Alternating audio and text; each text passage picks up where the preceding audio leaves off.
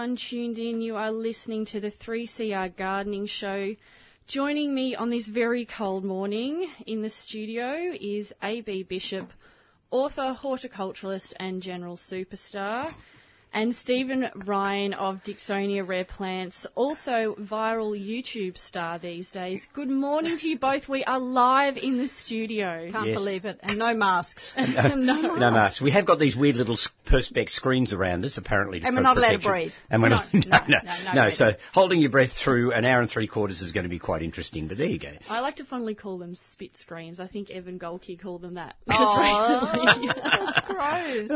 It is a bit gross, but anyhow, it could be worse. So we can get really angry with each other is what you're saying. Absolutely. Let's get passionate. Yeah, all right. for sure. Well, gardening's one of those things that gets people passionate, although not normally in an aggressive way, I find. No, not usually. No, most people who are into gardening are generally pretty laid back and relaxed, which is nice. Yeah.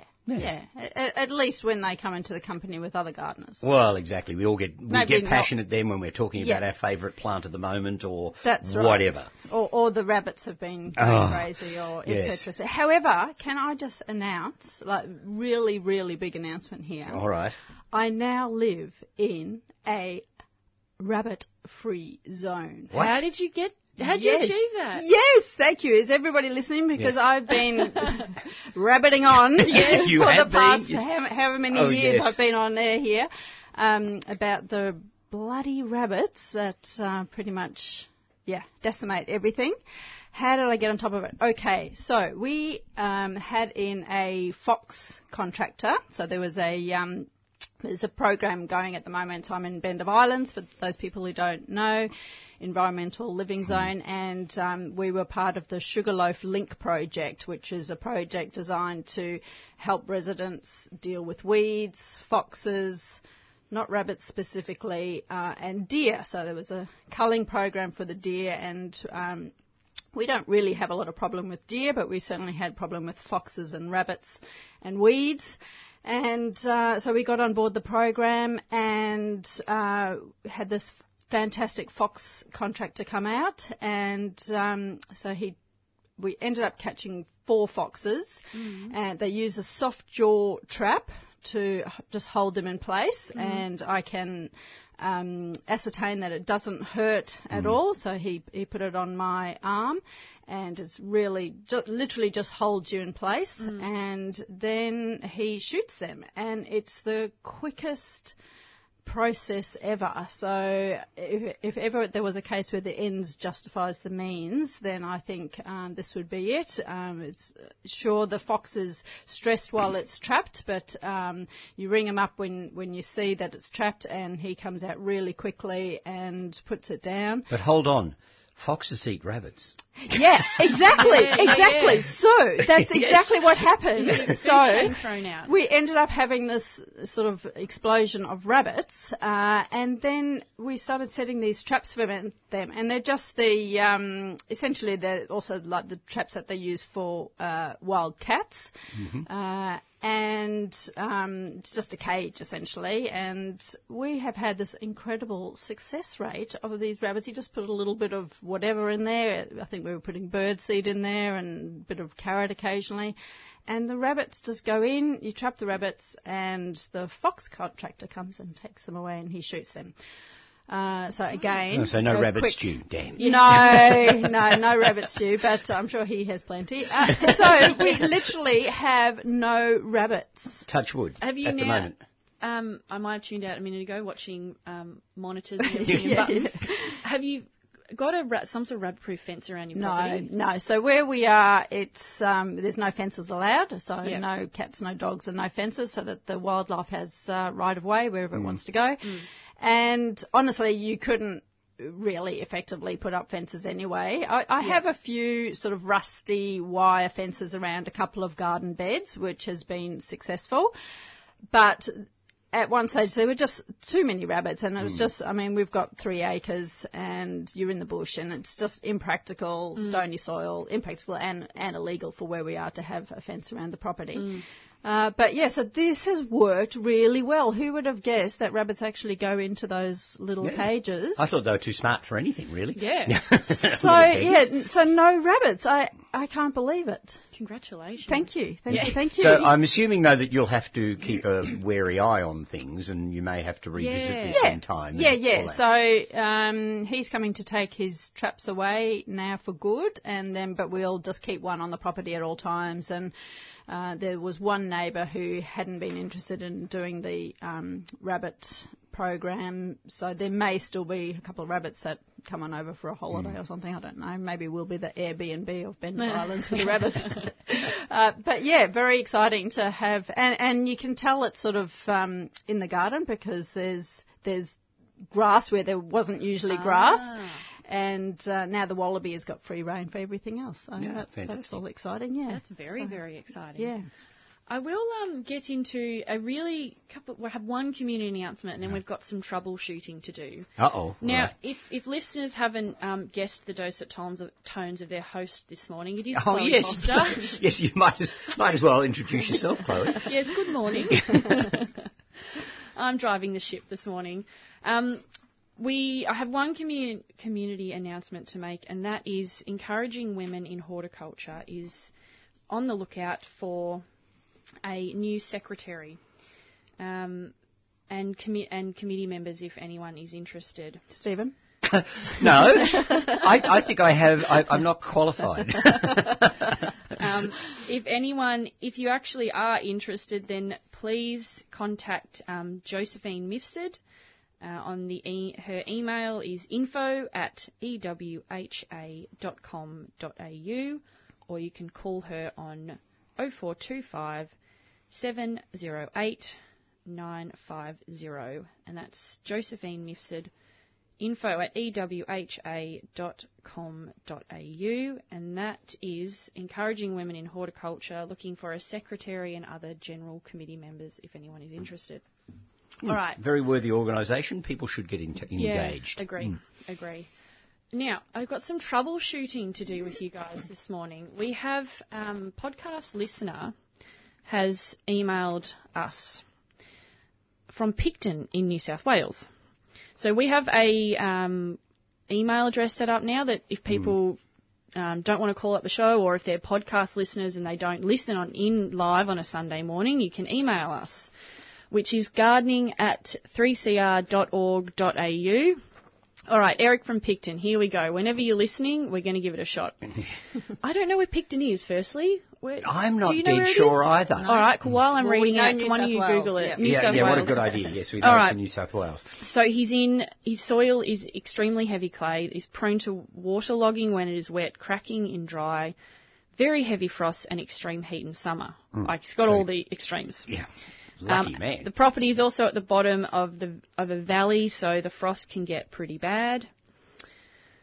Outdoor, they have a hedge border with Japanese box hedge. Okay, his issue is that one area of the garden, nothing survives in it.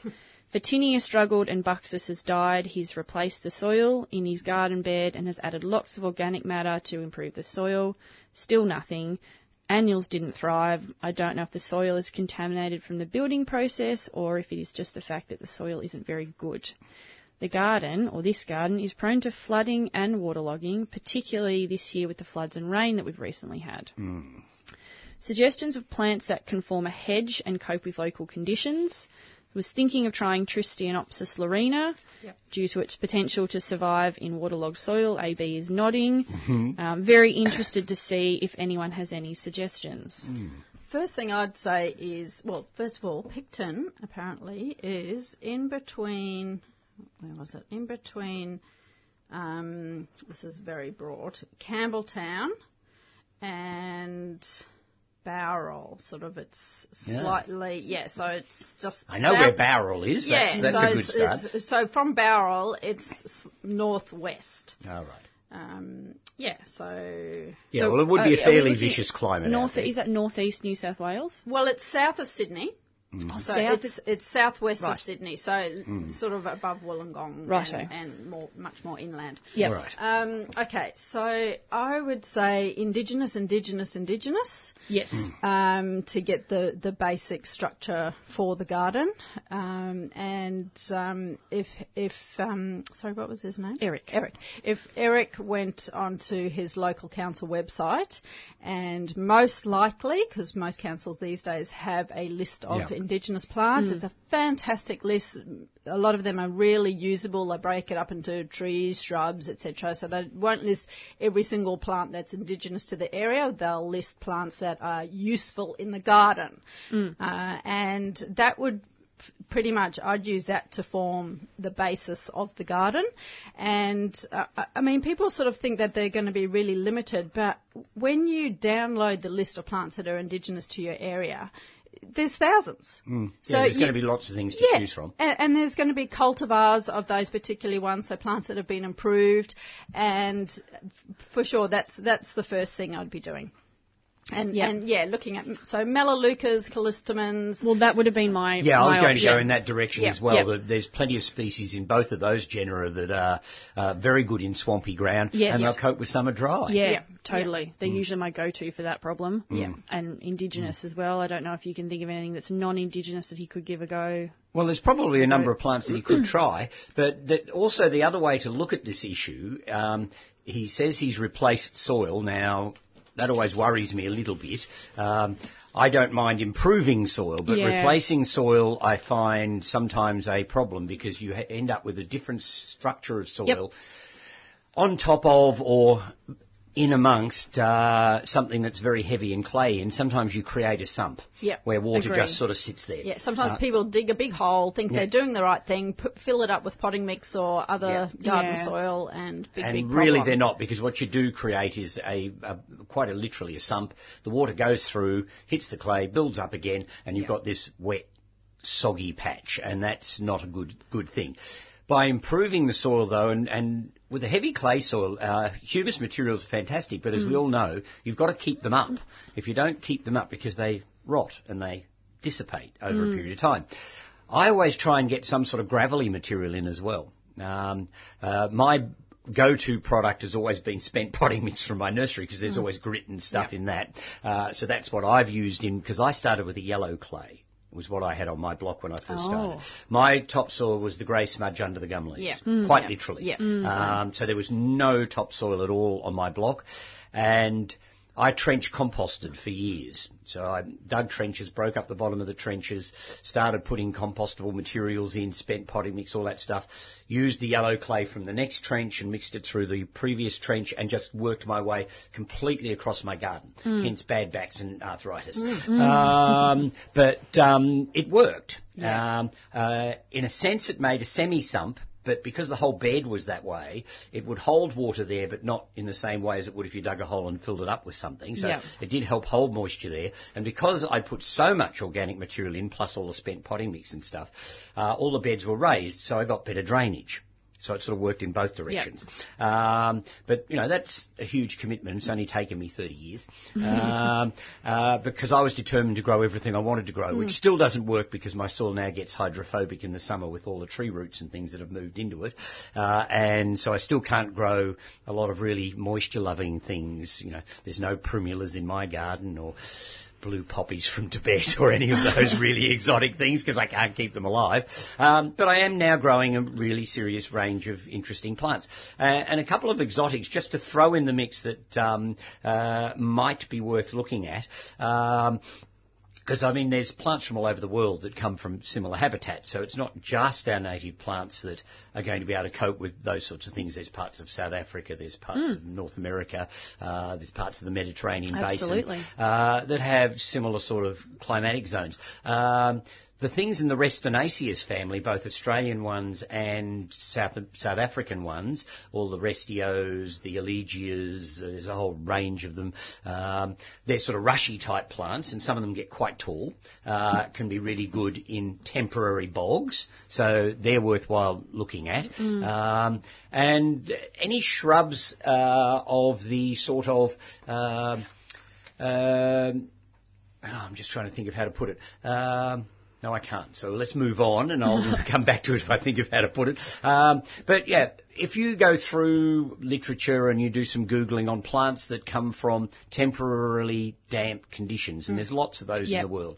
So you've just got to find the conditions like that, that plants will cope with both extremes. And then you've just got to make sure you've got a climatic zone that's similar as far as frost and heat and so forth in the summer is concerned. And so there are lots and lots of plants that will do it. In fact, the only thing you've then got to be careful of, particularly if you aren't going indigenous plants, is that it's not something that's likely to go feral in the end, because it does so well in your conditions that, you've got to be a bit careful about that side of things. So there's always things you've got to measure up against. And those are the things that would be worth talking to local indigenous nursery. Yeah. They will know about potential exotic weedy species in those sorts of conditions as well. So hopefully his local council has information on their website, but also on their... that also, hopefully, they have a nursery as well that you might be able to talk to. One of the plants that I brought in, coincidentally, is one which will be native to, well, not will be, it is native to his area, and that is the red fruit sausage, or the Garnia siberiana. Garnia is that the quite one good. That gets quite tall? It does. Yeah, this one isn't, but yes. No, the one that I brought in and that Liz has put up on Instagram is very small, but eventually they form clumps of about 2 metres by 2 metres. They're quite big plants, aren't they? They're big, they're beautiful, and then they throw up these really long flower spikes, which are sort of almost like a deep burgundy, almost to black. They're absolutely so ornamental when they're in flower. And if you like dried flower arrangements, there's a possibility there. Honestly, this is one of my favourite plants. So this is a sort of a true sort of edge plant, I suppose we'll say. So it sort of is on the margins of water, so it copes with that inundation and it copes with completely drying out. I've planted it in the garden in areas where it's not particularly boggy and it's going really well. It's really fine. But it can, depending on how much area you've got, it can form a really nice hedge if you plant a few in a row. It's indige pretty much to the sort of east and south coast from right up the top from far north Queensland the whole way through down into South Australia. And, pretty much copes with anything.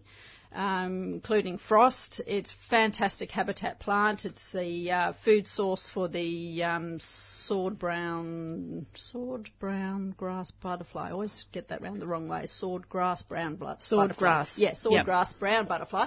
As well as plenty of other moth species. And it makes great habitat for little frogs and lizards and all those sort of things can get in underneath it and be very protected. Really good seeds as well for the seed-eating birds and things like that. So that's Garnia siberiana, which is G-A-H-N-I-A. Yeah. Keep going. I can't tell another bit. I just thought Garnia would be a good start. Well, there are a few Garnias. In fact, there's 40 species of Garnia, which are sort of indige to parts of Asia, New Guinea, New Zealand, and I think there's about 20 odd species which are indige to us here in Australia. And I think they're fantastic. And one of the things, do you guys ever get confused the difference between the sedges and the rushes? Yes, there's a bit of a there is a rhyme, I have to think it through. Yeah, I know it as. Do I need to get the dump button ready? No. Sedges have edges and grasses have arses. Oh, close. Well, that's not the one I know, but I like that one better actually. Sedges have edges, rushes are round. That's right. Grasses have nodes all the way to the ground. So they're talking when they're say that again in full. Okay, so first of all, I'll say this is referring to the culms or the stems of the grasses, so not the leaves. So sedges have edges, so they're angulated. Rushes are round, so if you pulled the leaves away from the actual flower stem. You'll find it's quite round, and grasses have nodes all the way to the ground. And then also grasses are hollow in the middle, whereas sedges and rushes have got that sort of spongy pith in them. Yeah. But it is very confusing. It is exceedingly confusing. But anyway, so Garnia, get it in your garden. Get it in your garden. And hopefully we've given Eric in Picton in New South Wales some good tips. Yep. And thank you for listening to the podcast, and thank you for emailing us. I think it's fantastic people are doing that. But were either of you ladies in here the morning we had a phone call from England? Yes, I was in with you that morning. We actually had live listeners listening to us in England. No way. Yeah, that's true. And she wanted to know about Proteaceae potting mixes. I'm surprised she called them potting mixes. Aren't they just called potting mix compost or something? Oh, yeah, well, maybe they do. Maybe I don't remember exactly how. Australian living in. Maybe if she's listening, she can message in or call us up again and tell us what they call it. The only issue with that was, of course, you have that gap when somebody asks a question and you tended to talk over each other, which is a pain. Which was just the geographical distance, that gap, wasn't it? Yeah, because she was yelling. Talking about people calling in and contacting us, we better open up the phone lines. And look, if anyone wants to tell us what their lockdown gardening plans are this week, please let us know. Our on-air phone number is 9419-0155. That's 9419-0155. If you would like to call up the outside line, if you don't want to go on air, Karina or Doug will be out there, and you can chat to them on 9419-8377. That's 9419-8377. And one more phone number. The SMS text line is open too. So 0488 809 855 if you want to send us a text message. I have all of these numbers in my contacts in my phone, so that's one easy way. If you didn't hear me, what I just said then, you can pop them in your phone. Yep. Perhaps. So when you're lying in bed. Yeah, exactly. Yes, and I can say, AB, you spelt the name wrong. Yes, that's right, exactly. Unlikely, but anyway. Dear. Okay, one more troubleshooting email from another listener. Libby has a couple of questions about her elderflower, which I think, Stephen, she says she bought from you about 3 years ago. It's very possible. When should I prune an elderflower for shape? I've got a golden elderflower that is now 2 metres tall and 2 metres wide, hoping for a tree shape, like at Stephen's house. Any tips on how to do it? And any way to help an elderflower that isn't thriving? So the black lace, is that another variety? Yeah, that's another variety. That I picked up at the same time is still knee height. It flowers each year and is planted 1 metre north of the golden elderflower. Which is interesting because there shouldn't be that much difference in the vigour of both those cultivars, so that does surprise me a bit. I would think that only being a metre or so away, the soil would be similar. You would think be kind of the same. Yeah, you would, and the aspect should be somewhat similar and all that sort of stuff. So it does surprise me that Black Beauty hasn't kicked off as much as it should have done. I mean, it's not as big a growing cultivar as the golden elderflower. Right. So the golden one can quite literally make a small tree. And really, if you want to tree it up, all you have to do is remove lower branches, leave the major central trunks, and just remove any of the lower bits and pieces off it, and that will keep it up in the air. Once you've got a canopy above, it tends not to shoot from down low so much because the elderflowers like lots of light, so they won't shoot under their own shade particularly well. So you could keep it that way. If your other one's not thriving, the only thing I can think to do is give it a good feed in the spring, see if it can't kick it along. I mean, there's nothing sort of particularly... you don't need to be able to stand on your left foot and stick your tongue out and do all sorts of weird stuff for elderflowers. I mean, they're not complex plants. They're in fact very easygoing plants. Are we talking Sambucus? Yes. Nigra? Yes, all cultivars of Sambucus nigra. And I have to say, they're a plant that I would be careful where you plant them if you are in a forested area, particularly a cool, damp one like my district, because they can self-seed themselves quite prolifically, so you do have to be a bit careful of them. But I do love elderflower cordial. I was going to say, do you make the cordial? Yeah, I was going to ask that too. Yeah, and of course, if you're making the cordial, you don't let the plant go to seed, which actually has a side benefit. So you use the flower, you use the nectar essentially. Well, basically, yes. What you do is you pick the flower heads, and I did describe how to do this once on air, but without the recipe sitting in front of me, it's a bit pointless. But the recipe I used was just one I got off the internet for elderflower cordial, and I think it uses something like 30 or 40 flower heads, and you seep them in a sugar syrup, and that's how it sort of works. So and then add 8 kilos of sugar. And yeah, that's right. Yeah. Mainly taste of sugar, really. And then you sort of hang it up in a muslin cloth and let it all drip through till you get the last of the elderflower cordial out of it. And we make enough cordial to last us 12 months, which is great fun. Yeah. You can do that with callistemons and banksias. That was a... Banksias especially. Standard food source for many of the local Aboriginal people. So there's nothing really specifically weird about Sambucus that you need to manage. So if one's just not thriving, give it a good feed and make sure it gets adequate water during the summer. They're pretty tough and hardy, but they don't like to get dry. Apart from anything else, if you actually want them to be productive, like any other productive plant, they need moisture to actually produce a crop. So a bit of mulch at the end of winter, mulch some blood and bone or an organic type fertiliser. Yeah, anything like that would do. Some well-rotted compost out of your own compost bin. They're not heavy feeders, or they'll gobble it up if they get it. And as I said, if you make cordials or champagnes or fritters from the flowers, then they don't go to seed, so you're not so likely to cause any environmental issues with them. But they are beautiful shrubs. I think I've got something like 30-odd elderflower cultivars in my collection, and some of them are remarkable-looking plants. So, is that the plant that makes Sambuca? It's part of the ingredients thereof. Okay. So yes, you can make alcoholic things out of it, which is quite good. But you can make all sorts of things with it. You can quite literally make cordials, champagnes, fritters, where you just pick the flower head, dip it in a beer batter, and then fry them. Right. And it has a handle because you've got the flower stem. Like zucchini flowers. Yes, you can just pick up the... So I've had the fritters before. They're fiddly and you've got to eat them as soon as you cook them, so you can't sort of make a plate of them and pass them around. And really, you're just eating batter, aren't you? Well, you really are, But anything battered tastes good. And you can make, out of the berries, of course, you can make jams, you can make wine, you can make all sorts of things out of medicinal things. Yes. Yeah. It's got all sorts of medicinal purposes. And above all else, elderflowers either, depending on where you come from in Europe, either keep away witches or it's a place where witches' covens come to meet. Excellent. Yeah, so, covers all bases. Oh, and panpipes. Keeps them away? No, you can make panpipes from sand. Oh, really? Yes, because they have hollow stems, so you can make your own set of panpipes as well. So how good's that? All-rounder. You can annoy all the neighbours. This plant is an all-rounder.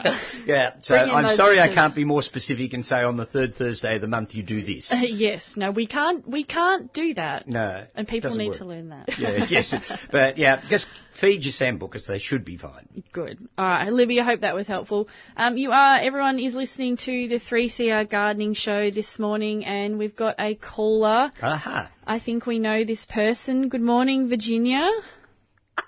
Hi, how are you? Oh, look, we're having a super host meeting. Where are you? I'm locked down with a shocking cold. Oh, well, we don't want you here then. No.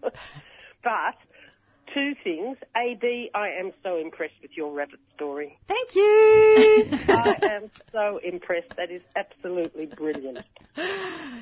And, Stephen, I tried, and I used to drink a lot of elderflower wine or champagne when I lived in Britain. Yeah. And when I first came back, I tried to get an elderflower growing here, and I found it really difficult. Yeah, I don't know what it is with your garden, because there should be no real reason why you couldn't. I think it was the drought. Yeah, actually. Well, 12 years of drought doesn't help. Yes, I think I just couldn't get it through the summers. But now I've got 1, 2, 3, 4 of them growing. Good. So I expect to come up and have elderflower champagne with you one day. Well, yes, I haven't got quite that far, I must admit. And the other thing, last week I forgot to tell Sonia that the person that was on the week before with Stephen was Jane Tonkin of Tonkin Bulbs. Ah, yes. And the phone number is 97281295. But if you look at Tonkin, Tonkin, Tonkin Bulbs online, you'll find Jane and you'll find about her nursery and her farm. Good. So, sorry, Sonia, that I didn't tell you last week when you asked. Better late than never, Virginia. Hopefully she's a forgiving type. Yeah, I did remember in the middle of the week. Oh, dear. All right. So thanks, guys. Thank you, Virginia. Get better. We'll talk get better, to you Virginia. soon. Yes. Take care. Bye. Bye. Couple of callers coming in, but we did get a text message from Victor. Would like to know what the best time is to take chrysanthemum cuttings. Oh, well, that's generally in the late or mid-spring.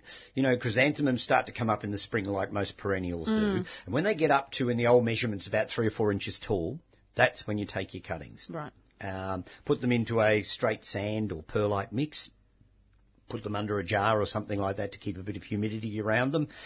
And they should strike in probably less than a fortnight. Brilliant. So they do strike very quickly, but you've got to start them early in the season when the chrysanthemums first start initiating their growth. There's no point in taking cuttings later in the year. They just don't seem to come to anything. So if you take them off while they're very young and small, then you'll still have those cuttings ready to flower in that same autumn. Right, so which is around about Mother's Day because they're a very popular Mother's Day flower, so it would make sense mid-spring to take cuttings. Yeah, that's right, and then you'll have them in flower for the autumn. Yep. And they're a nice old-fashioned flower that you don't see in people's gardens so much anymore. No, you don't see in the garden. No, I've got one in the garden at home, and I don't know what its name is. It's a little dwarf one. It only grows to probably about half a metre. I'm sure it knows your name, Stephen. Yeah, it probably does. It sees me coming with the spade. And it has cute little double pink flowers on it, and it flowers for months and months and months and months and months. Yep. And it's just a seriously useful little plant, and I just go through and dig it up and break it up and shift it around. And I got it from a nursery friend of mine, actually, and he was calling it something, but I think it wasn't actually an appropriate cultivar name. I think it was just, sort of Bob's Pink or something that he made up or somebody else made up, and he's just stuck with it. Great for marketing. Yeah, yes. So, but yeah, I think they're nice, and there's something about the smell of a chrysanthemum which I quite like. That sort of smell of the foliage. I don't think I've ever smelt them properly because the ones that you buy from a florist, they don't smell. So I don't think I've ever smelt a proper chrysanthemum. No, it's the leaves though. You've got to brush the leaves or crush the leaves. It's like walking past a tomato plant. Yeah, okay. You get that smell of the tomatoes. Yep. The one thing you don't want with chrysanthemums is to leave them in water too long when you've got them as cut flowers. I still have memories of, because my family used to own a florist shop years ago, and cleaning the water of the stalks or the chrysanthemums. I was going to say the stalks. It stunk beyond belief if you didn't clean the water regularly. They were the most gross, disgusting things, and of course the leaves would start to rot on the bottoms of the stems really quickly. Yep. So it was slimy and I still have very vivid memories of our florist shop, and some of them aren't good. Dear. Actually, you just reminded me, what was that plant that I texted you about that I was trying to think of the name of, that really one with the big flowers? Another old-fashioned one. Was it a zinnia? No, not a zinnia. They're really pretty and sort of blousy, and they come in... AB, those are horrific descriptions. Yeah. You're worse than most of my clients. Quite muted sort of pinks and stuff, and come on, not a. Look up the text messages. It's one of the herbaceous perennials, and they use them in the borders. And do you remember I texted you? You did. And then finally I got the name of it myself. And now you've got it again anyway. Better go through our messages. Yeah. While I tell listeners that they are tuned into the 3CR Gardening Show, and I will throw out those our phone numbers again. So to join us on air, it's 9419 0155, and the outside line is 9419 8377. And we do have another caller. It seems to be the 3CR panellists and hosts calling in this morning. Good morning, John from Bon Beach. It's John from Bon Beach. It's John Arnott. Good morning. Hey, I just wanted to have a shout out. The 30th of May today is Botanic Gardens Day. Now, what's happening with Botanic Gardens in Victoria today? Oh, well, isn't it a shame? Yeah. So if you live within in metropolitan Melbourne, if you live within 5K of the Botanic Garden, go and visit it. But yeah, look, it's just an opportunity to acknowledge the role of Botanic Gardens across Australia and New Zealand. There is, I guess, the event component of today across the network is a panel discussion, which is at midday today. Mm-hmm. And that's to find out that information. You just go to the BGANS website, which is www.bgans.org.au. But it's a really interesting panellist this year. We've got Suzanne Thompson, who's an Indigenous woman from Queensland, who's talking about Australian native food and botanicals, and really, really interesting perspective on growing indigenous plants and for food and produce and the like. Georgina Reid, the plant hunter. Dr. Peter Buchanan, who's a mycologist. He's a fungi man. Fun guy to go out with. Fun guy. He's a fun guy. Well done, Dad. He's a Kiwi. James Beattie from the Wollongong Botanic Garden, who's the living collections curator there, and I think Wollongong is celebrating its 50th year this year. And a good mate of mine, Ricardo Semejo, who's manager of environmental systems at the Crampton Gardens, and he's going to be talking about gardens for wildlife. He takes some fantastic photos on Instagram, doesn't he? He does. Yeah. Oh, he's a gifted photographer, Ricardo. He really is. Yeah, that's a pretty good lineup on that panel, John. Just tell us how people could potentially get onto that panel and listen to it. There's two mechanisms. There's a YouTube from the Wollongong Botanic Gardens. There's the BGANS Facebook page, and you'd pick that up at bgans.org.au, or just if you're in the Facebook, search for BGANS, and it's hosted by Costa, so he's also it'll be broadcast on Costa's Facebook as well. And BGANS is spelled BGANZ. Yes, and stands for Botanic Gardens of Australia and New Zealand. Beautiful. Thank you for calling happy Botanic Gardens Day. Happy Botanic Gardens Day. Have you got any botanic gardens in your 5K radius? Any locals? 5.9. Oh, you just dip out. Pity you can't count. Yeah, that's right. So the Pentland Botanic Gardens, George Pentland at Frankston, that's within 5 k's of Palm Beach, isn't it? Absolutely. Yeah, we believe you. Yep. Yeah. So if you can, folks, get out into your local botanic garden. But there's a really interesting live stream at midday today, so that might be of interest to listeners. Absolutely. I tuned into the one last year. I think we were still in lockdown then last year. It was fantastic, and the lineup today is really, really. There's some big hitters there, so it'd be great. Thank you for letting us know about that. Not at all, and enjoying the show. John's great. Thanks so much, John. We'll talk to you soon. Take care. Bye, John. Bye. Bye. All right, that phone number again is 9419-0155, or the outside line is 9419-8377. You are listening to the 3CR Gardening Show.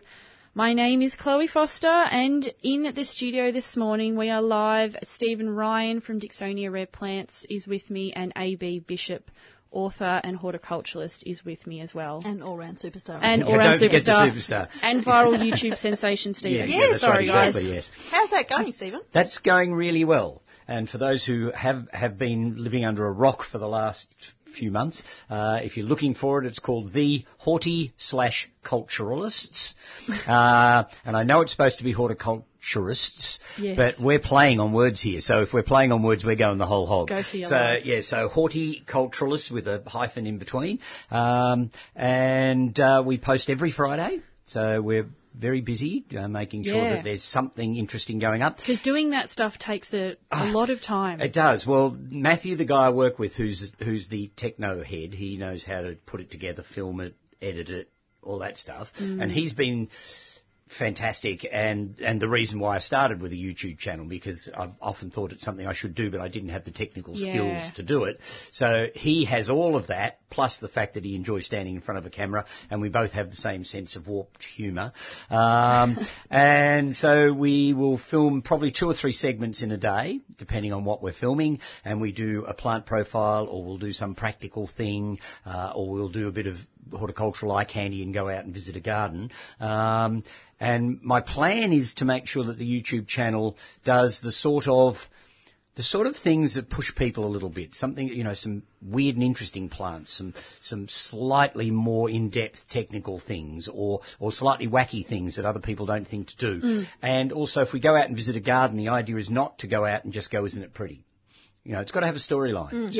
So we did one on Alton, one of our big Mount Macedon gardens, last week, and it's one of the most important hill station gardens in the country, and it's got such a wonderful history, and I've got a really long connection with it from the age of 10, so it also had a bit of personal stuff throughout the story as well, and I think it went really well. I was really pleased with it. So it's going really well, and obviously we say this on the programs. If you want to get involved, please subscribe, please press like, press the alert button so that you'll know each week when the piece comes up, and share, of course, so let everybody know. So if we're going to keep doing this, at some point or another, we've got to start dragging some advertisers in, and you only get that when the algorithms start to come together, where you've got enough viewers, enough viewed hours, and all the things sort of come together. But it's coming along really well, and it's good fun. And so this last one we did was the highly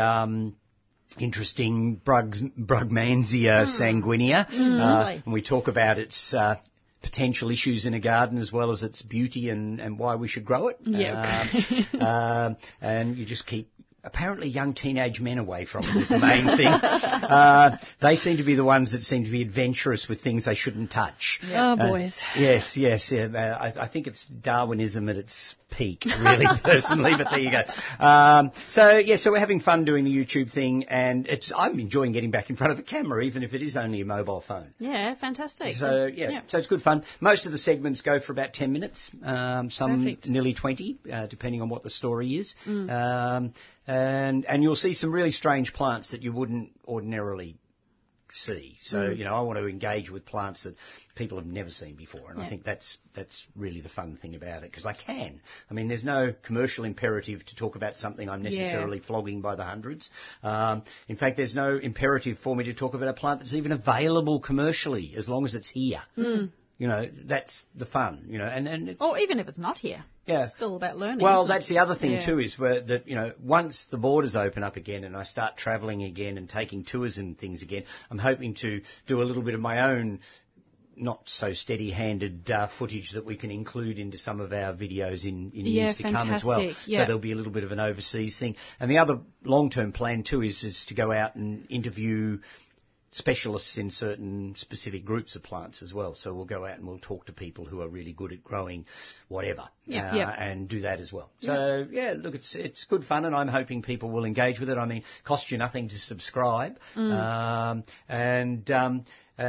Most of us listen to things like 3CR because we want to hit a gardening. Well, there's just another one out there now. Yeah. So that's what we're about. So you shoot, for a day a week, that sort of thing? Well, about a day a fortnight, we try and get 3 or 4 segments down. I have to say we're up to our last actual completed segment, and we were supposed to be doing some filming this week. And, of course, Matthew and I can't get together because of the lockdown. So we've got one that he can edit and put out to air next week. We've got lots of bits of segments that we're doing, but some of them are things that are going to be long-term things that we want to get at different seasons. Like I'm doing a long-term one on cyclamen species, and so you need to film the autumn ones, the winter ones, the spring ones, so you've virtually got to cover the whole year before you can put that segment together and put it to air. And so we've got lots of bits, but nothing that can make a segment out of much yet. So I'm hoping like mad that this thing does finish by next Friday so that we can get together and in a big hurry film something that he can put to air that week. Yeah. So it's all a little bit nerve-wracking. But anyhow, we'll get there. And it's fun in the meantime. We're having a great deal of fun with it. And is that Matthew's job?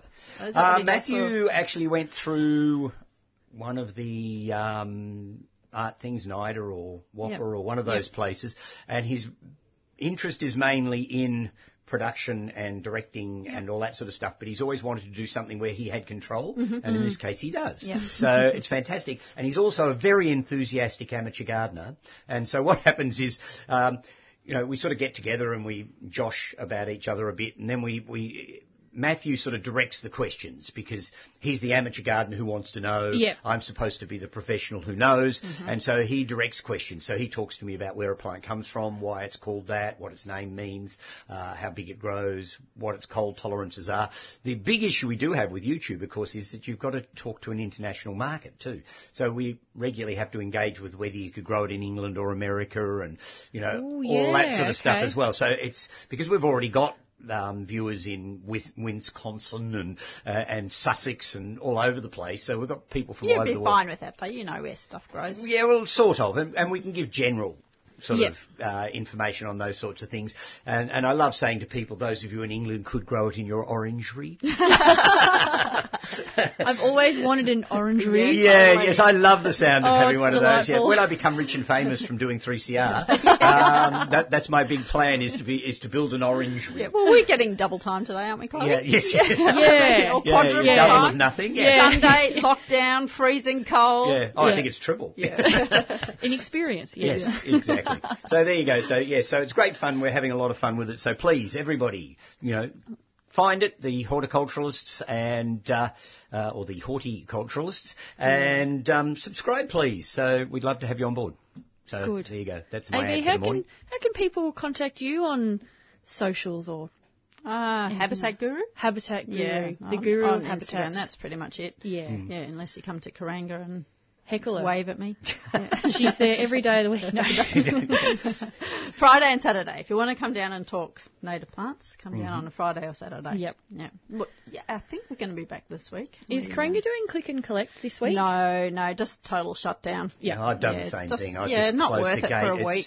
I'm actually behind the gate having a lot of fun doing some weeding and potting and not being interrupted, which sounds ridiculous because that's why you're there. You're there to be interrupted so people can spend money. But I'm just having a quiet week at work. I just go and lock myself behind the gate and just do stuff. Yes. And I'm actually answering the phone. People have been ringing. I made a couple of phone orders. Yeah. So I'll, as long as it doesn't go on too long, I'll live through this with aplomb. It's amazing how much you rest psychologically when you go into lockdown, isn't it? All of a sudden there's just nothing to do.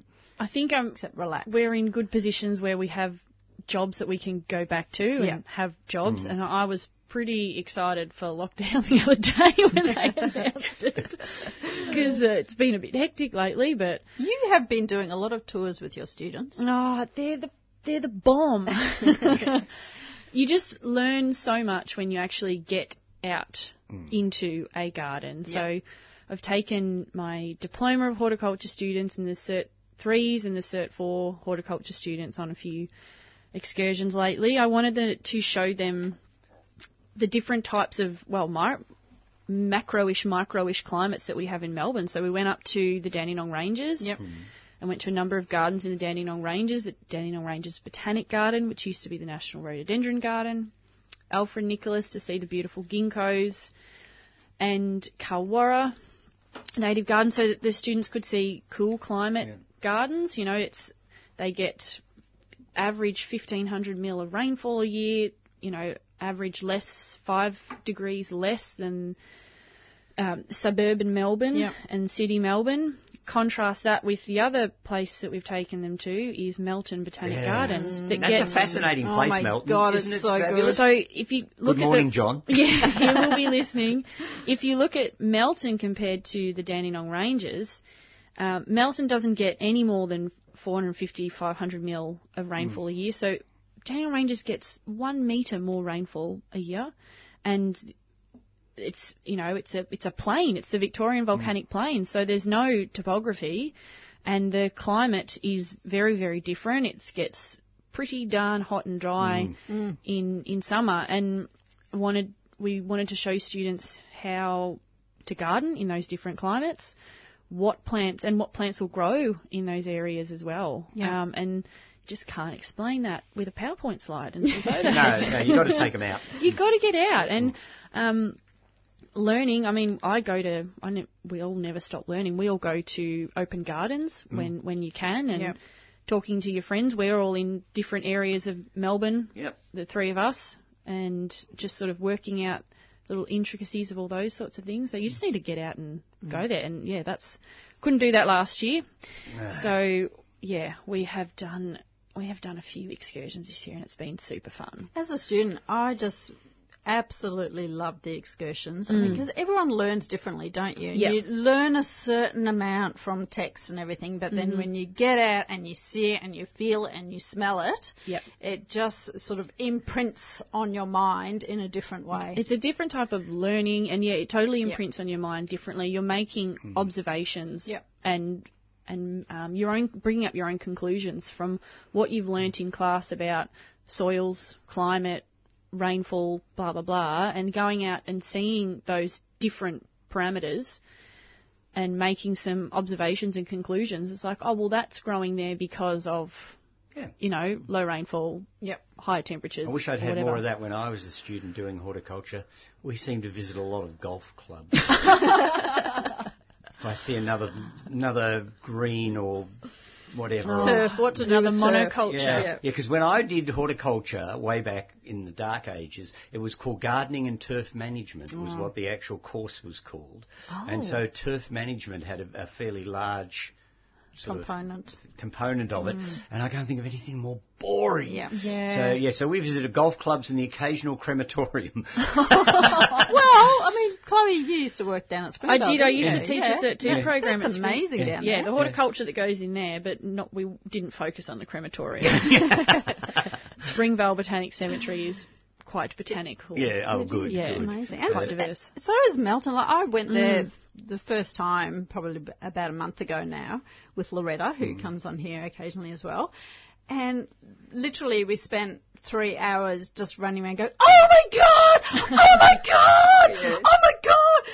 With all the WA plants. It was, can I just say, Melton, can you please just get rid of the South Africa section? Oh, don't be like that. Get rid of the South Actually, African the South African section is the section where people nick things from all Good, the time. they can nick them all. No, they can't. I've been helping them get their South African section in order. No, I think it's quite good, though, that they are looking at the world, because they've got a really interesting Mediterranean section as well. Yeah. And their South American section is also coming along now. Oh. So, yeah. The South African one would stand out more because of the big aloes and all that sort of stuff. But the otherwise known as aloes. Yeah. Aloes. I don't care. As I say to my students, Latin is a dead language. You can pronounce it however way you want. But if it sounds funny, we will laugh. Yeah, well, I do exactly the same thing. When I get people coming in and asking if I grow gazanias, it takes me a while to think it through. Gazanias. Yes, I've had that quite a few times. And, of course, when people get really thingy about the pronunciation of botanical names, I start getting on my high horse about it. And I actually have a little tiny story I'll tell, which is very funny. There was a couple, a brother and sister team in the Dandenongs, the Gordons, and what they didn't know about alpine plants wasn't worth knowing. They were really highly intelligent people. They knew everything, and they basically started the Alpine Garden Society up in the Dandenongs. And I joined when I was very young, and I went to a few meetings and found myself daunted by the Gordons. They were just frighteningly knowledgeable. But they had no sense of humour. Yeah, like the Elliots. No sense of humour with the Gordons, though. And I remember Philip Gordon got up one day and he said, I've been doing some research on this business about cyclamen and cyclamen, he said.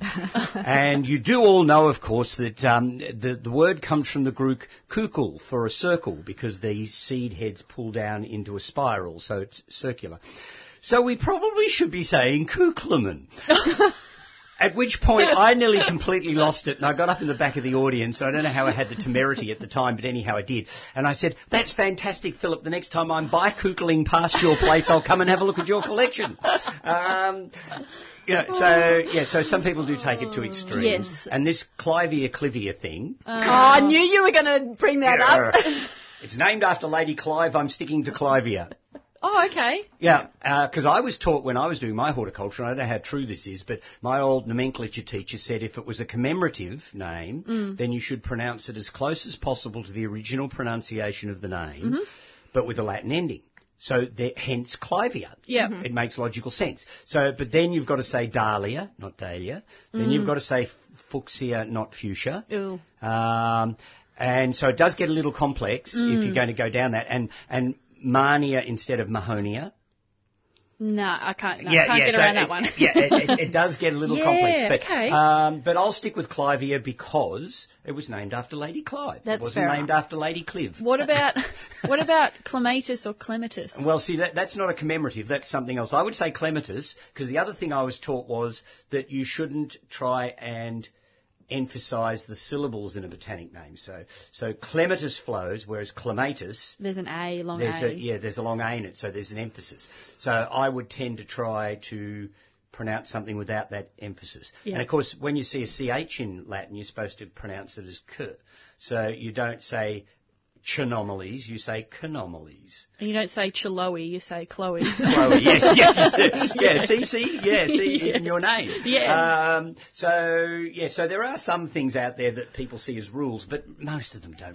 There's really and no it's rules. It's what you first hear, it's how you're taught, but sometimes also when you read something and you have it in your head, and then you hear it out loud, and it's like, oh, that's weird, like Aleogeny versus I was so glad you brought that name up. I was going to try to.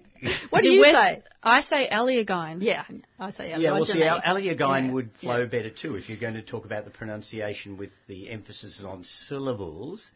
Aleoginy puts quite a strong emphasis on syllables. Yeah. Whereas Aleogeny doesn't. Or Aleoginy. Aleoginy. Yep. I've heard people pronounce Korea. I'm like, no, Korea. Sometimes they get it all right, well, it's named after somebody, so how was his name pronounced? There, we could go back there. Yeah. I don't know. No right or wrong. Just say it, just plant it. But, Chloe, you're dead right. If somebody has a really wacky, interesting pronunciation for something, it gives us something to laugh about.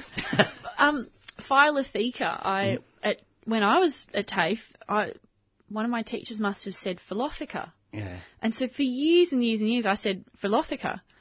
And I got to the Botanic Gardens and we were talking at Cranbourne, and we were talking about, obviously, plants one day, and I said Philotheca, and Warren Warboys, the curator of horticulture there, just laughed at me so hard. And he every time I see him, he says Philotheca, because he just thought it was, he obviously never heard it pronounced like that before and just thinks it's the funniest thing in the world. But the stupid thing about it is we get all thingy about pronunciations, but if you go to other countries that don't have English as their first language, they go attack it in a completely different direction. Absolutely. So you'll go to Japan or you'll go to Germany or somewhere, and they'll be talking botanical names, which we're supposed to be able to talk about internationally, and they'll be pronouncing the name in a completely different way than we Anglo-Saxony types do. Yeah.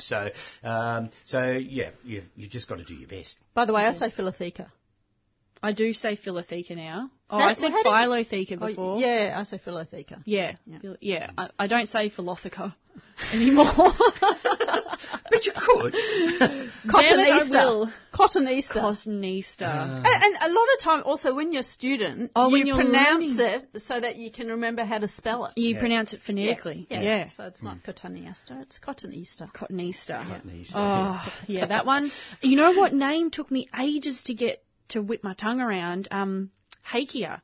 I used to just say Hakea, or I don't know what I said. It took me ages to teach myself how to... That's interesting because it's such a short botanical. Well, I think I used to say Hakea, or I don't know. Yeah, when you get Metasequoia glyptostroboides, I could sort of understand an issue. But I love... That's one of my favourite plant names in the world. It's a great name, isn't it? It just has this wonderful rollingness about it. Yeah. I just love it. Oh, dear. And we could go on forever We could go on forever. Names. They are one of my favourite topics. I adore plant names. If people haven't realised already, they are listening to the 3CR Gardening Show. Stephen Ryan and A.B. Bishop are in with me, Chloe Foster, or Chloe Foster this morning. Yes. If you want to speak to us and tell us your lockdown gardening plans this week, the number is 9419 0155, or the outside line to speak to Doug or Karina is 9419 8377. Stephen. All right, let's talk about some plants. Yeah, I get filled on the studio up with plants, so we might as well talk about some of them. And my topic of the week, and we may deviate off it a bit, but my topic of the week is neotropical blueberries. Beautiful. So there you go. Neotropical blueberries. Yes. Okay. And I haven't had breakfast yet, so... Well, you might get some breakfast just shortly. Good. Now, they're a group of ericaceous plants, so they're in the Erica family, so that means they're related to azaleas, rhododendrons, ericas, of course. And the heaths, the papyrus, and the heaths and things. And they tend to grow in the mountains in the neotropical ranges around the world. When you say neotropical, explain that term. Well, it's a little hard to explain, really. New tropics? Yeah, it's all the tropics around the world, but it's in between the tropic lines. Yeah, it's sort of got to do with the temperate tropical sort of levels and things. So they're not really tropical, even though they come from the tropics. But because they're higher up in altitude, it's cooler. It's cooler. Yeah. Doesn't mean, of course, that these plants are completely cold hardy. A lot of them aren't. But there's some that come from the Himalayas. Mm-hmm. There's some that come from northern parts of South America, so Peru, Bolivia, Colombia, all those sort of areas. There's a whole range of them that come from New Guinea.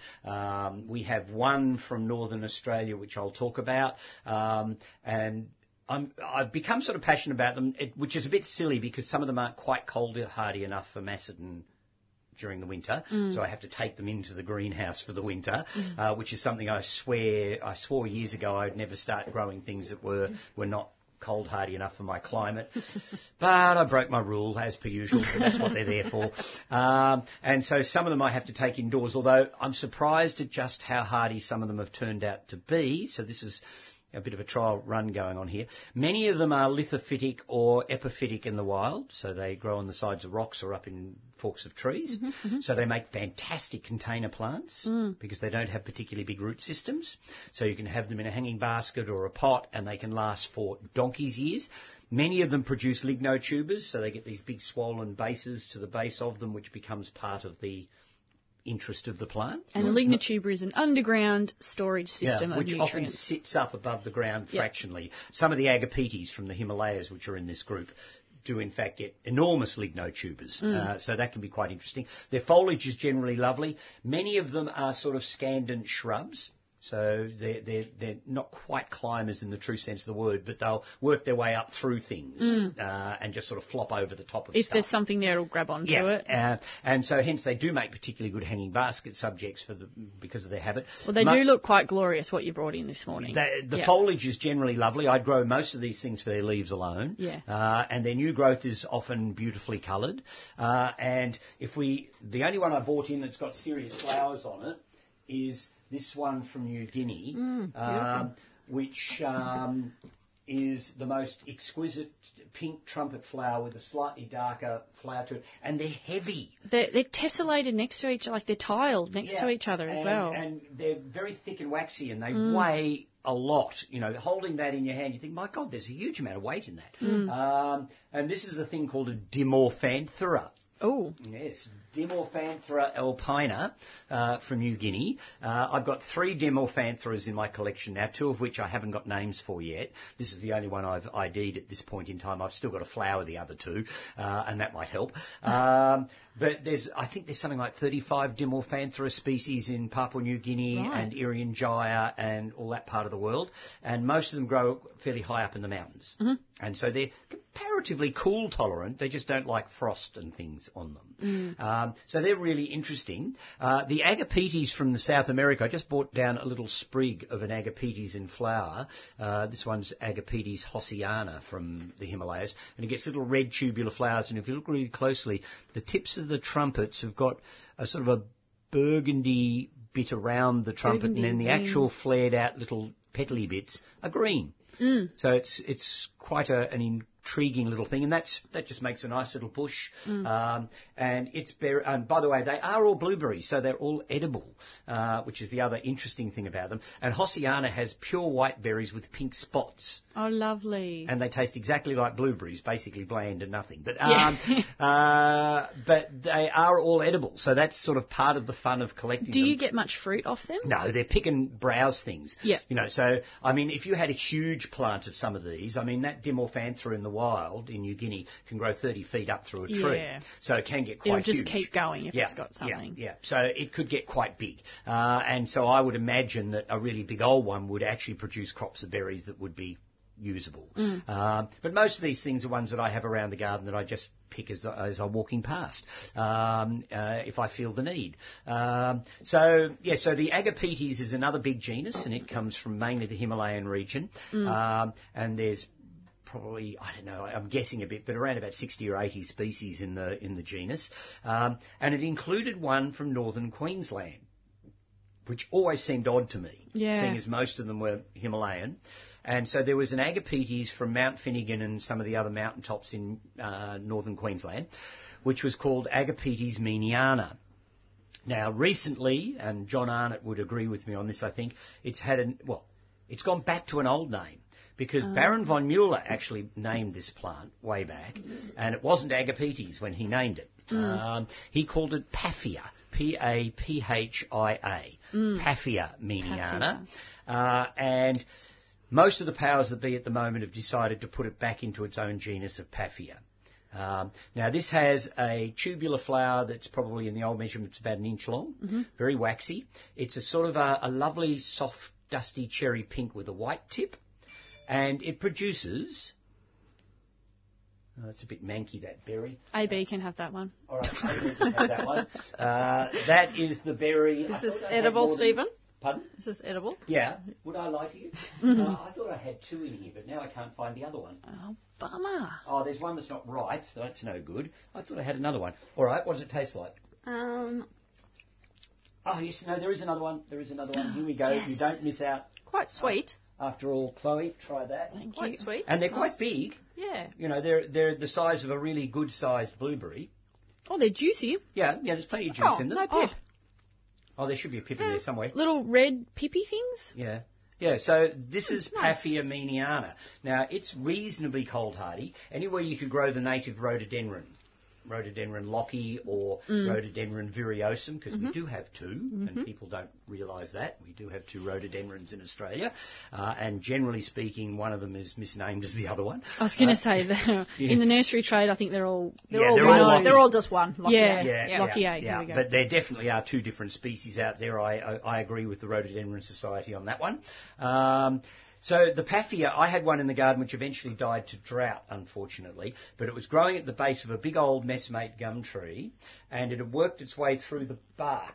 You know how messmates have quite loose bark on the outside. And it had got itself up to about 12 or 15 feet up the messmate, and then for some reason or another I didn't water it enough or something, and it just dried out and died. And it was a mass of flowers. It had this beautiful new growth on it, and it just looked fantastic growing up the side of the tree. I'm going to have another crack at it again, actually, when I've got a spare plant to put in. I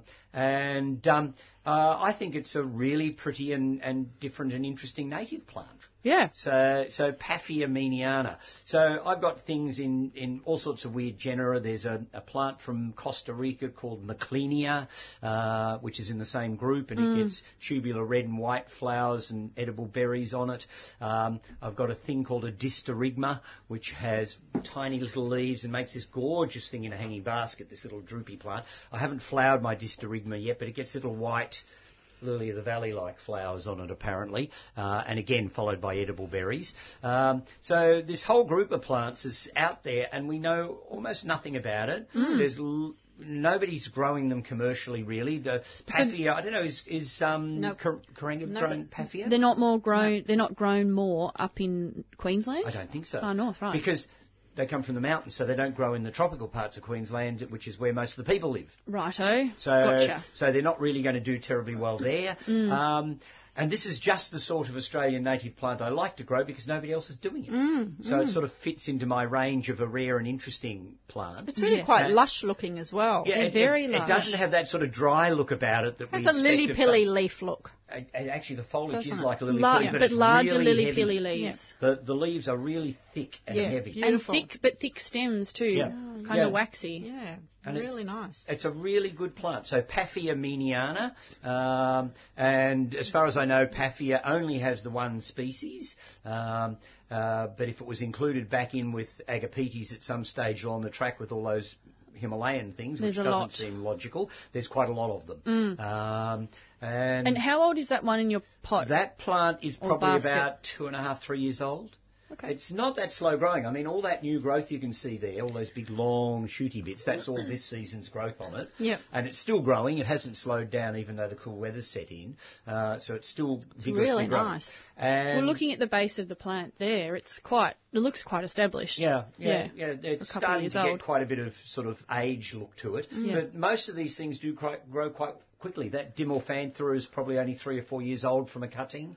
They sort of, when you brought them in, they kind of looked like a shiny, waxy bougainvillea or something.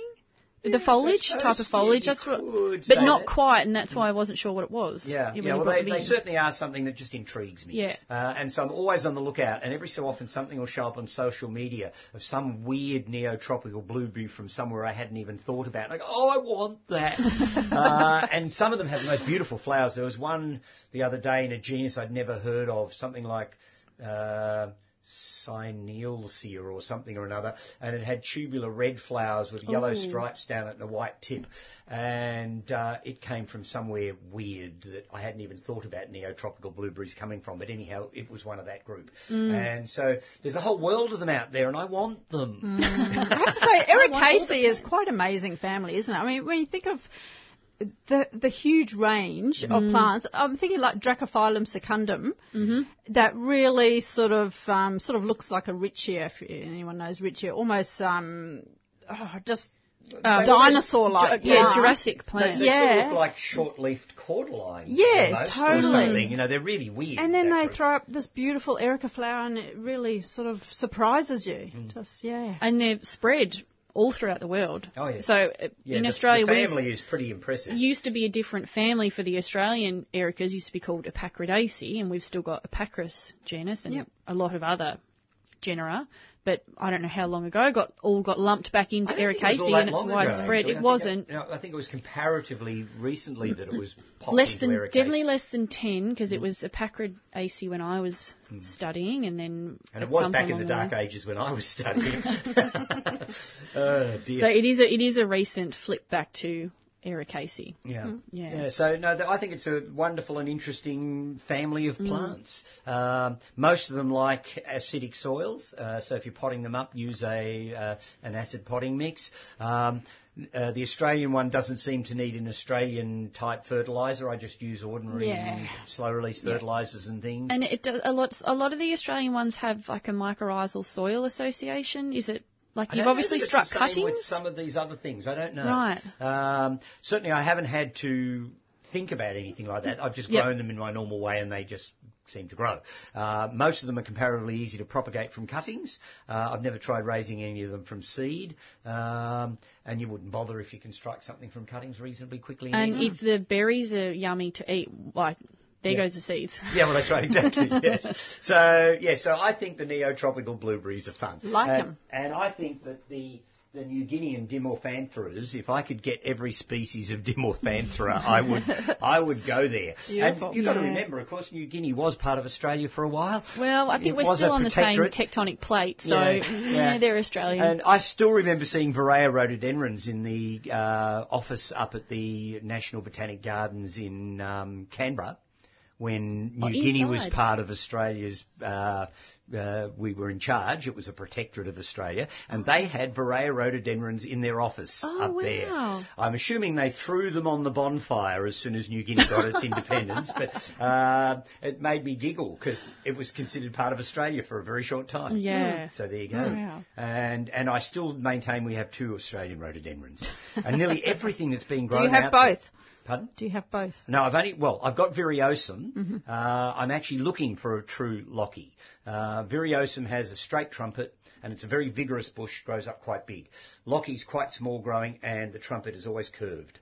Okay. But they're both of much the same shade of red. So at some stage, I want to get a true Lockie. I know but I know what I've got. Well, we have Lockie at Kuranga. But have you? I don't know. I'm going to double check now. Yeah. If it's got a curved trumpet, because I don't remember where I got my Viriosum from, but I got it as Lockie. From somewhere. Could have been Kuranga. Because there's still plenty of people out there that don't agree with the division, and I get that. Do they flower at the same time? Well, they're both sort of summer, autumn-y flowering, so they have a similar flowering period. But the habit of the plant, the shape of the flower, they're quite distinct, and certainly enough distinction, I would have said, to separate them as species when you compare so many other plants that are sort of vaguely similar but are still set out as different species. I wonder if anyone's doing any genetic testing on them at the moment. I don't know. To see if they are genetically distinct. Yeah, I don't know. It's probably something the Rhododendron Society should be putting some money into and having the research done or something. Or it may have already been done because they seem perfectly confident that we've got two species. So there you go. But yes, I do want a Lockie at some stage if I can get the fair dinkum plant. The true one. Yeah. So, because I think they're lovely. It's a beautiful plant. And our one and only little bit of rhododendron genus that's snuck that down you're going to claim Australia. to, Yeah, so I think it's fabulous. All right, you are listening to the 3CR Gardening Show. We are on the air until 9:15, so you can give us a call and chat to us or ask us anything garden related. 9419 0155, or the outside line is 9419 8377 AB. Yeah, so Sue has sent through a photo to our text line of a plant which is a weed.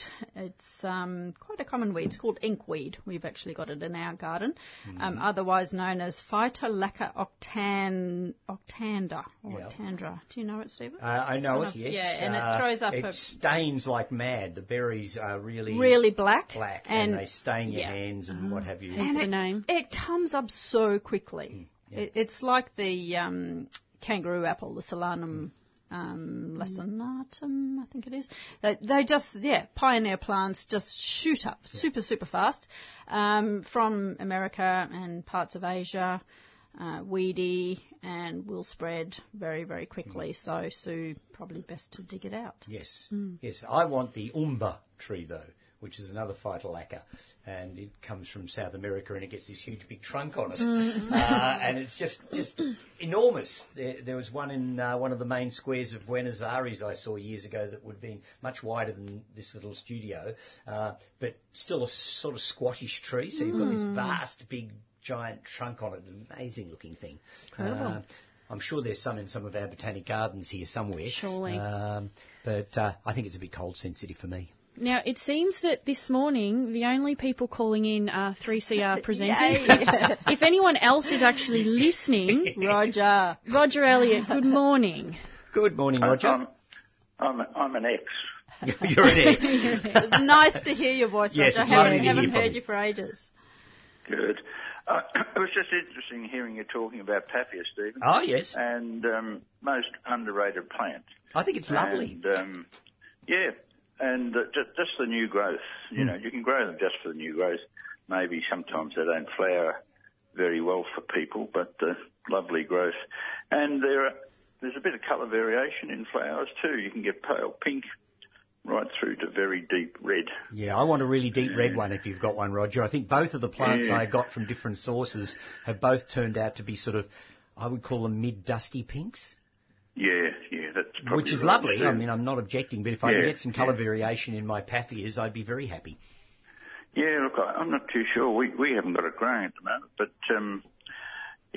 they're around somewhere. I know there was a lady, Beth Armstrong, and she was fantastic at growing Paphias. She's in Vermont, and she had a whole range of colours there. And it's also interesting when you see them up on Mount Lewis in North Queensland there, the foliage is often out in the full sunshine. Their roots will be sitting in a crevice of a rock or a crotch of a tree, but the foliage will be out in the open. Is the foliage the colour a little bit more distinct on the ones that are out in the open? Or about the same? Yeah, it's, the older leaves are dark green, but the new growth can be very pale pink, or it can even be reddish. And, a typical ericaceous type growth often, So, yeah. And as far as the rhododendron, Steve, you're right. There are definitely two. I think they're just Roger. they're in the process of clearing that up now botanically, because at one stage for some strange reason, they lumped them together. Yeah. Well, I think I remember getting Viriosum originally as Lockie Mount Finnegan form or something like that. Oh, yeah. Okay, yeah. Yeah. Mount Bartle Frere is where the true Lochii comes from. Yes. And so, it's bird pollinated, the others not. So they're quite different. Mm-hmm. Oh, good. Well, I'm glad I've got the agreement of somebody of your standing.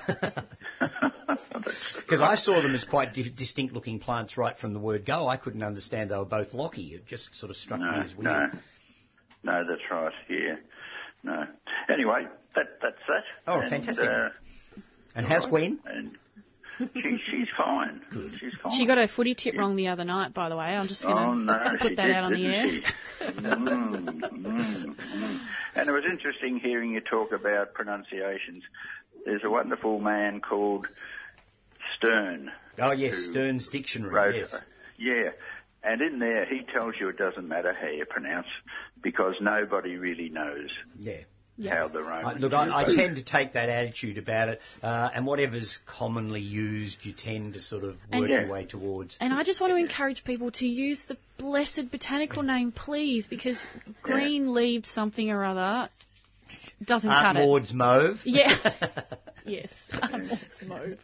Anyway, all right, all the best. All right, thank you, Roger. Take Roger. care.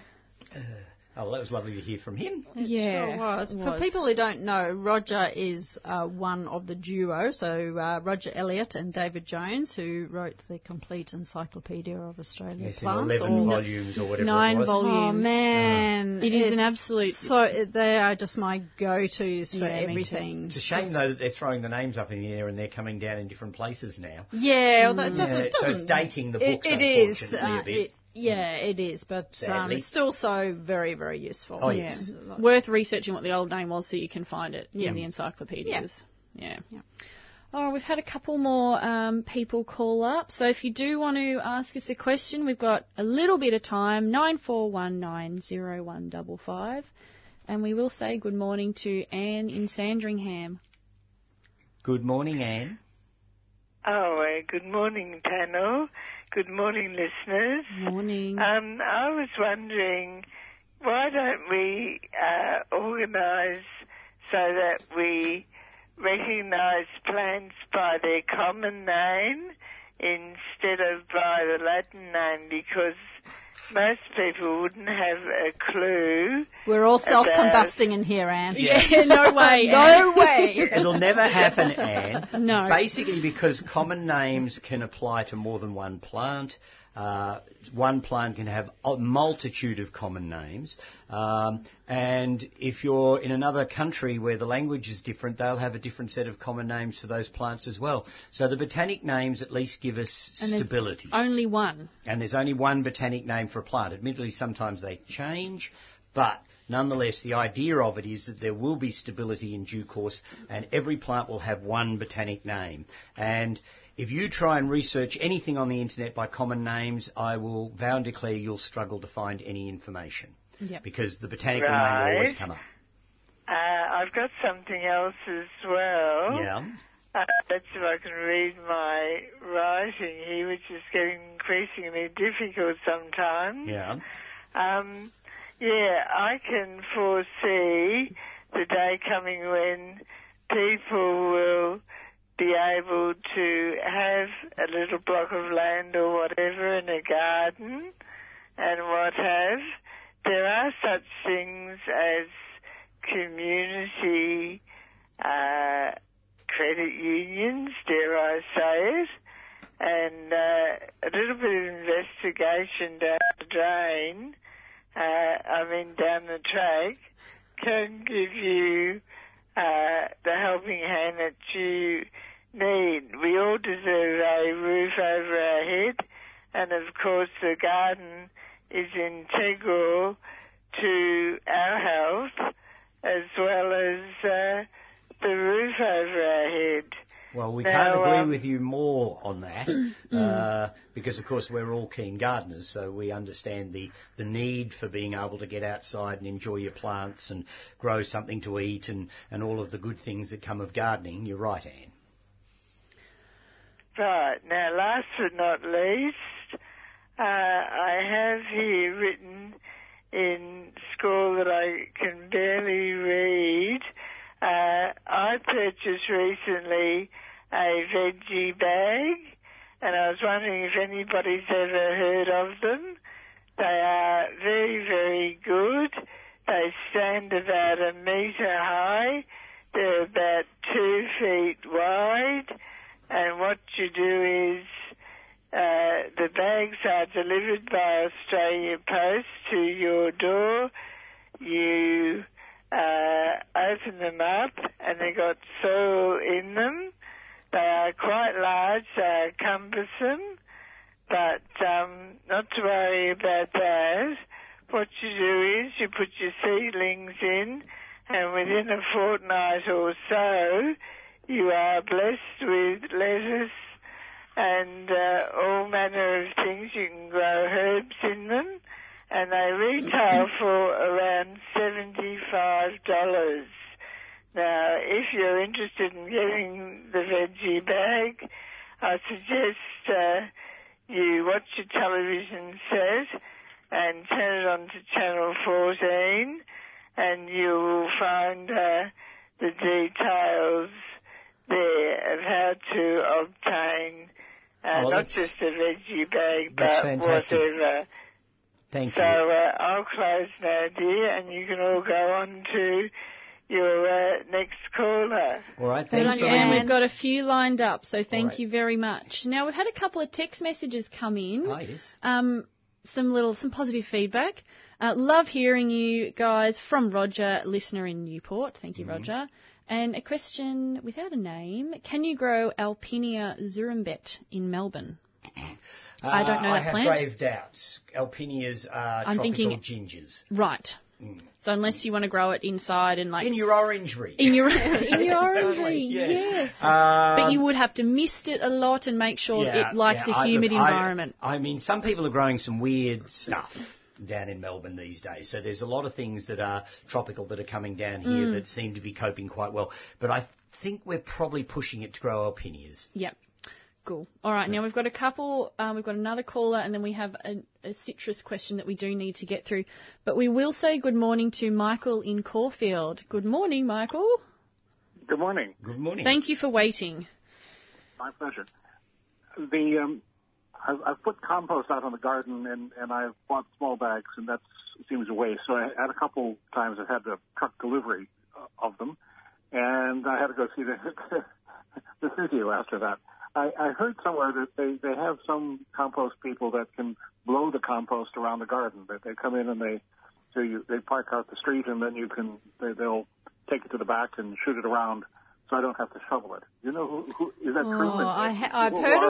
I've heard of companies that do that with mulch. So I don't see why they couldn't do it with compost. So mulch is fine. Whatever.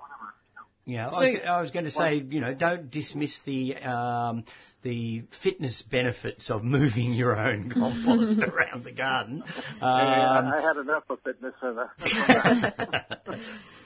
Well, they dump it out on the streets. You've got to move it all at the same time. Yeah, yes, it is a bit of an issue. And that's the problem. If I did a bit of it every day, that would be another matter. I don't know of anywhere... They used to be called Weeblow, which is a great name, but they've called something a little bit more sophisticated now, Ecodynamics. And I definitely know that they do mulch, but they do other types of products as well. And they do soil, so I'm thinking if they do soil, they'll probably do compost. Yeah. So Ecodynamics. I'll give them a try. Yep, give them a go. The other question is I have some orange fungus growing on my plum trees, just a small amount of it. Is it on the trunk? Yeah, yes. Yeah, it's probably lichen. No, well, there's those wood rot fungi. Oh, yes. So I think that's not a good sign. Is it an older tree? It's been around for a while. Often those wood rot fungi come up on prunus that are old, or there might be some sort of damage to the tissue or the plant tissue on the trunk. Right. The fungi gets in, and once those fruiting bodies of that wood rot fungi, that the orange stuff comes out, it's a pretty fair sign that the plant is on its way out. Oh dear! A gap is an opportunity. Yeah. So if a branch, if it got damaged by something, a stake or a branch snapped off, many years ago, and those fungal spores are around in the atmosphere, those wood rot fungi will just take hold and work their way through the vascular system of the plant, and then by the time you get that fruiting body, which is the mature fungus, come up, it's usually, an arborist told me it's not a good sign that the plant, it's not a good sign for you, but the plant is sort of on its way out. So you could best to remove it, or if it's just hanging in and still looking nice, then you can leave it for a little bit longer. But potential to spread that fungus around to other plants in your garden that may not be doing so well or a little bit damaged somehow. I can cut out one of them. I can cut off the end. If it's sort of the end of a branch, I can cut that off and see. Yeah, cut off the end. I would say I think the fungus will be in the plant now. If it is a wood-rotting fungus, the mycelium of the fungus will have worked its way down through the system of the stems. So cutting off below the fruiting bodies isn't necessarily going to stop the fungus. Yeah, that's right. Got it. All right. Well, thank you very much. That's okay. No worries. Thank you, Michael. Have a good day. Now, we have had a text message come in a while ago, Peter. I'm sorry we haven't got to it. He's interested to know about cross-pollination with citrus. They're flowering at the same time. How to stop unwanted cross-pollination?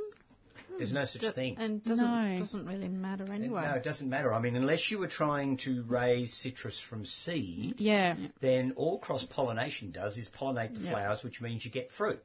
But the seeds from that fruit could end up being a hybrid form of citrus, but it doesn't make it doesn't change the flavour or the constituency. No, it doesn't change the fruit, full stop. No. So there's no reason to worry about. And citrus don't germinate readily anyway. If you mandarins fall to the ground, they're not going to all pop up and become weedy, weird little citrus. If they did, you just pull them out probably anyway because they wouldn't be of any use to you. Yeah. And in fact, a lot of citrus are apomictic. And for those who don't know what apomictic is, it means that they can produce seed without being pollinated. And at one stage, the navel oranges in California were so virus-ridden, and of course you were budding or grafting and the virus kept moving with the thing, they became worthless. And so they grew apomictic seedlings, which are clonally identical to the parent, from seed of the fruit, and it doesn't take the virus with it.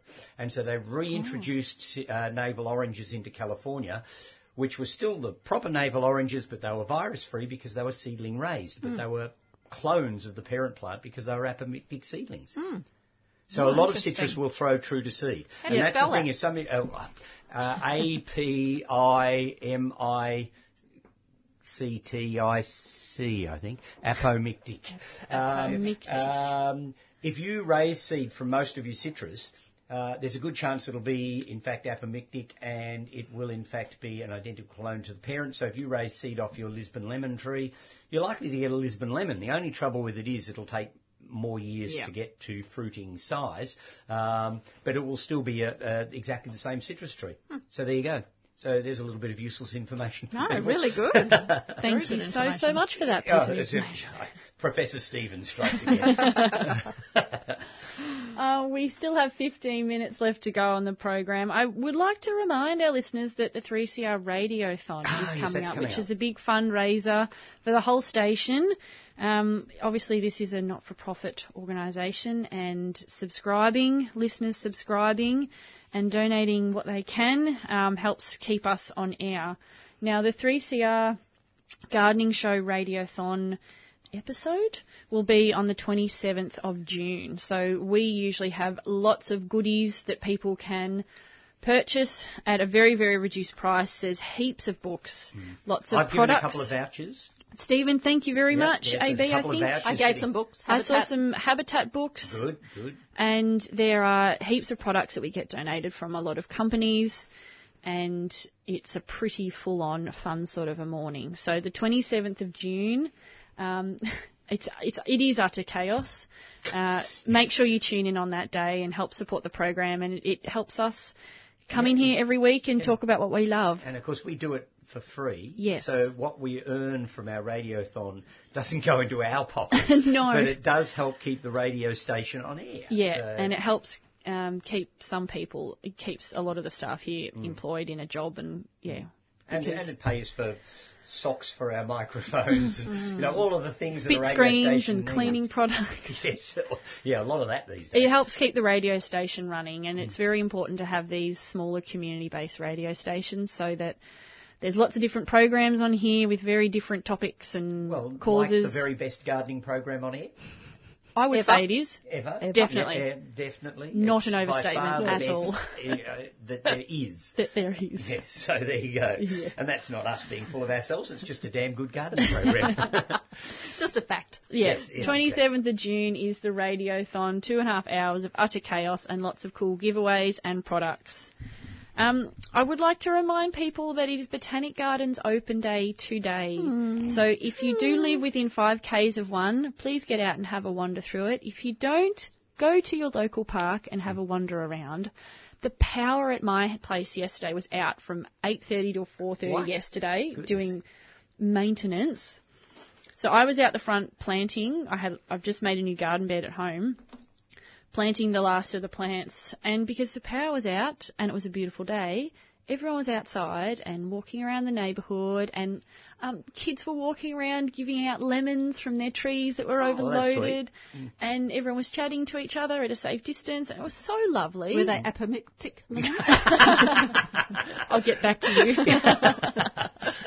Won't accept anything less. Yeah.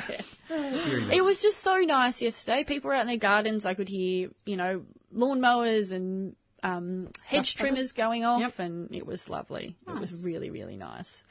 And my body is a bit sore from all the gardening I did. I dug out a stump of an Agonis flexuosa. It was the Nana version, the dwarf version, but the stump, I reckon, probably weighed 10 kilos. Took me a crowbar. I broke my mattock. Oh, dear. My favourite gardening tool. Yeah, but I got it out because it was disease and had to go. Ruin a good gardening tool that you've had for years. And look, I looked at it, and I know I should look after my gardening tools better. I should linseed oil the handles because the handle was dry because I don't clean it properly. I'm sure I'm not the only one that doesn't do. Yeah, do as I say, not do as I do. Yeah, exactly. Couldn't be more correct. I need to get into that habit of looking after wooden handles properly because it's from me. I've been in the trade for so long now; it's ridiculous, and I've never looked after a gardening tool in my life.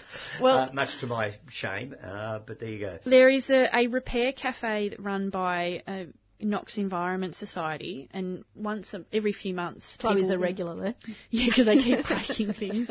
They've fixed a clock radio for me before, but I've broken a shovel, so I have a perfectly good shovel bit, the head, and obviously there's nothing wrong with the head of the mattock, so I'm going to get I'll buy a couple of handles and I'll take them down to the repair cafe when they're open next and get them, because there's nothing wrong with them. Yeah. I just broke the handle, so I'll buy a new handle. If you've broken a wooden handle, that's replaceable. Not quite sure how to fix it myself. I don't know how to do that. So every time I try something like that, I end up with a wonky thing that doesn't quite and work. It'll be loose. Dangerous. Yeah. And I'll go to use the mattock on something. And it'll hit it'll dong in the head. Yeah, the head'll hit my head.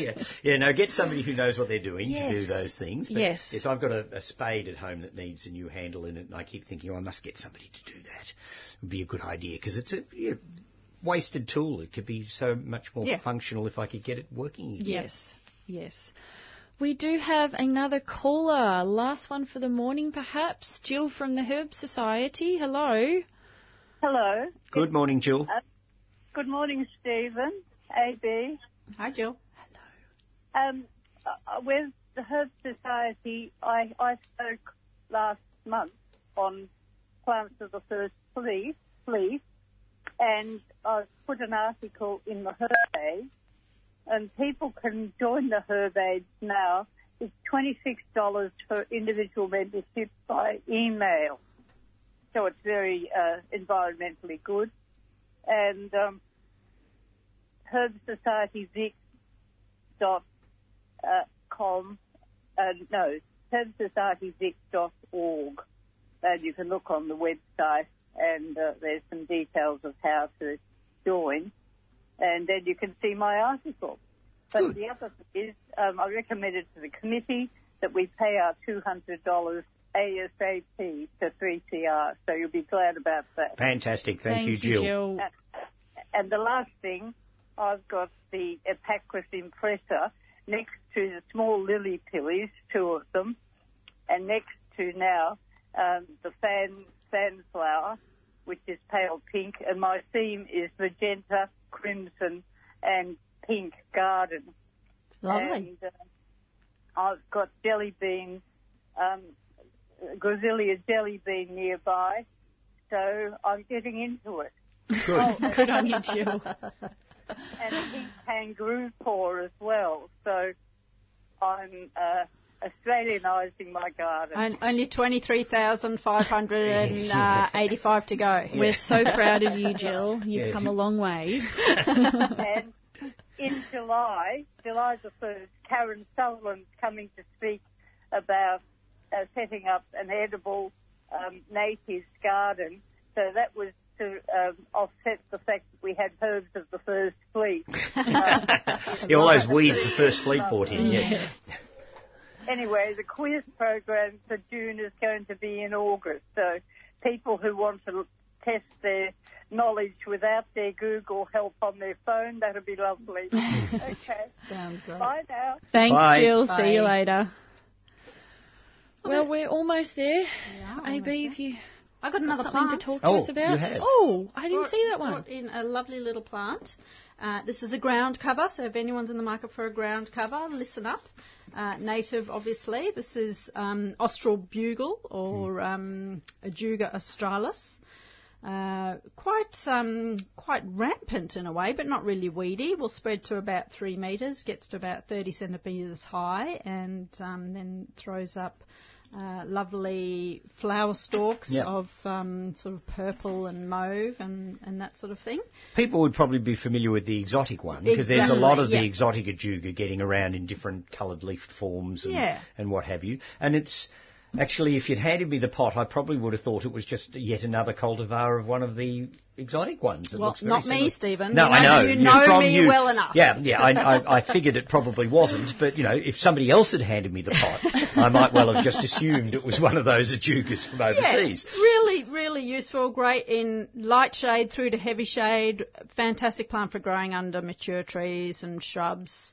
Ajuga australis doesn't need a hell of a lot of water, grows in coastal locations, forested locations, coats with all sorts of soil, has sort of almost like quilted leaves, very deep green through to burgundy of varying sizes, sort of softly toothed margins. Really pretty plant. Good description. Considering that the exotic Ajuga repens has been around for a long time in horticulture and therefore lots of different variants have shown up, there's no reason why we couldn't end up with some really interesting variants of our native one if somebody puts a little time and effort into it. Yeah, but very useful little plant, I would say. Probably underrated, underused. Yeah.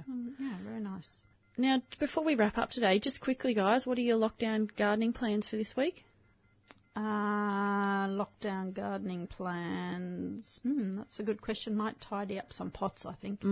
Good idea. Yeah. Stephen, you tidying up the nursery still? Yeah, I'm spending all my time at the nursery tidying up as many... Lockdown for the rest of the year. Yeah, tidying up, because every time I go to the back of the nursery when it's open to do something, that's the very time a client comes in. Yes. And so you never get back to finishing things. So my idea this week is to try and do some serious weeding right at the back of the nursery, because I can keep the gates closed and I can be down there and do it, and I don't have to keep getting dragged away from it. So I'm hopefully going to tidy up the back of the nursery this week.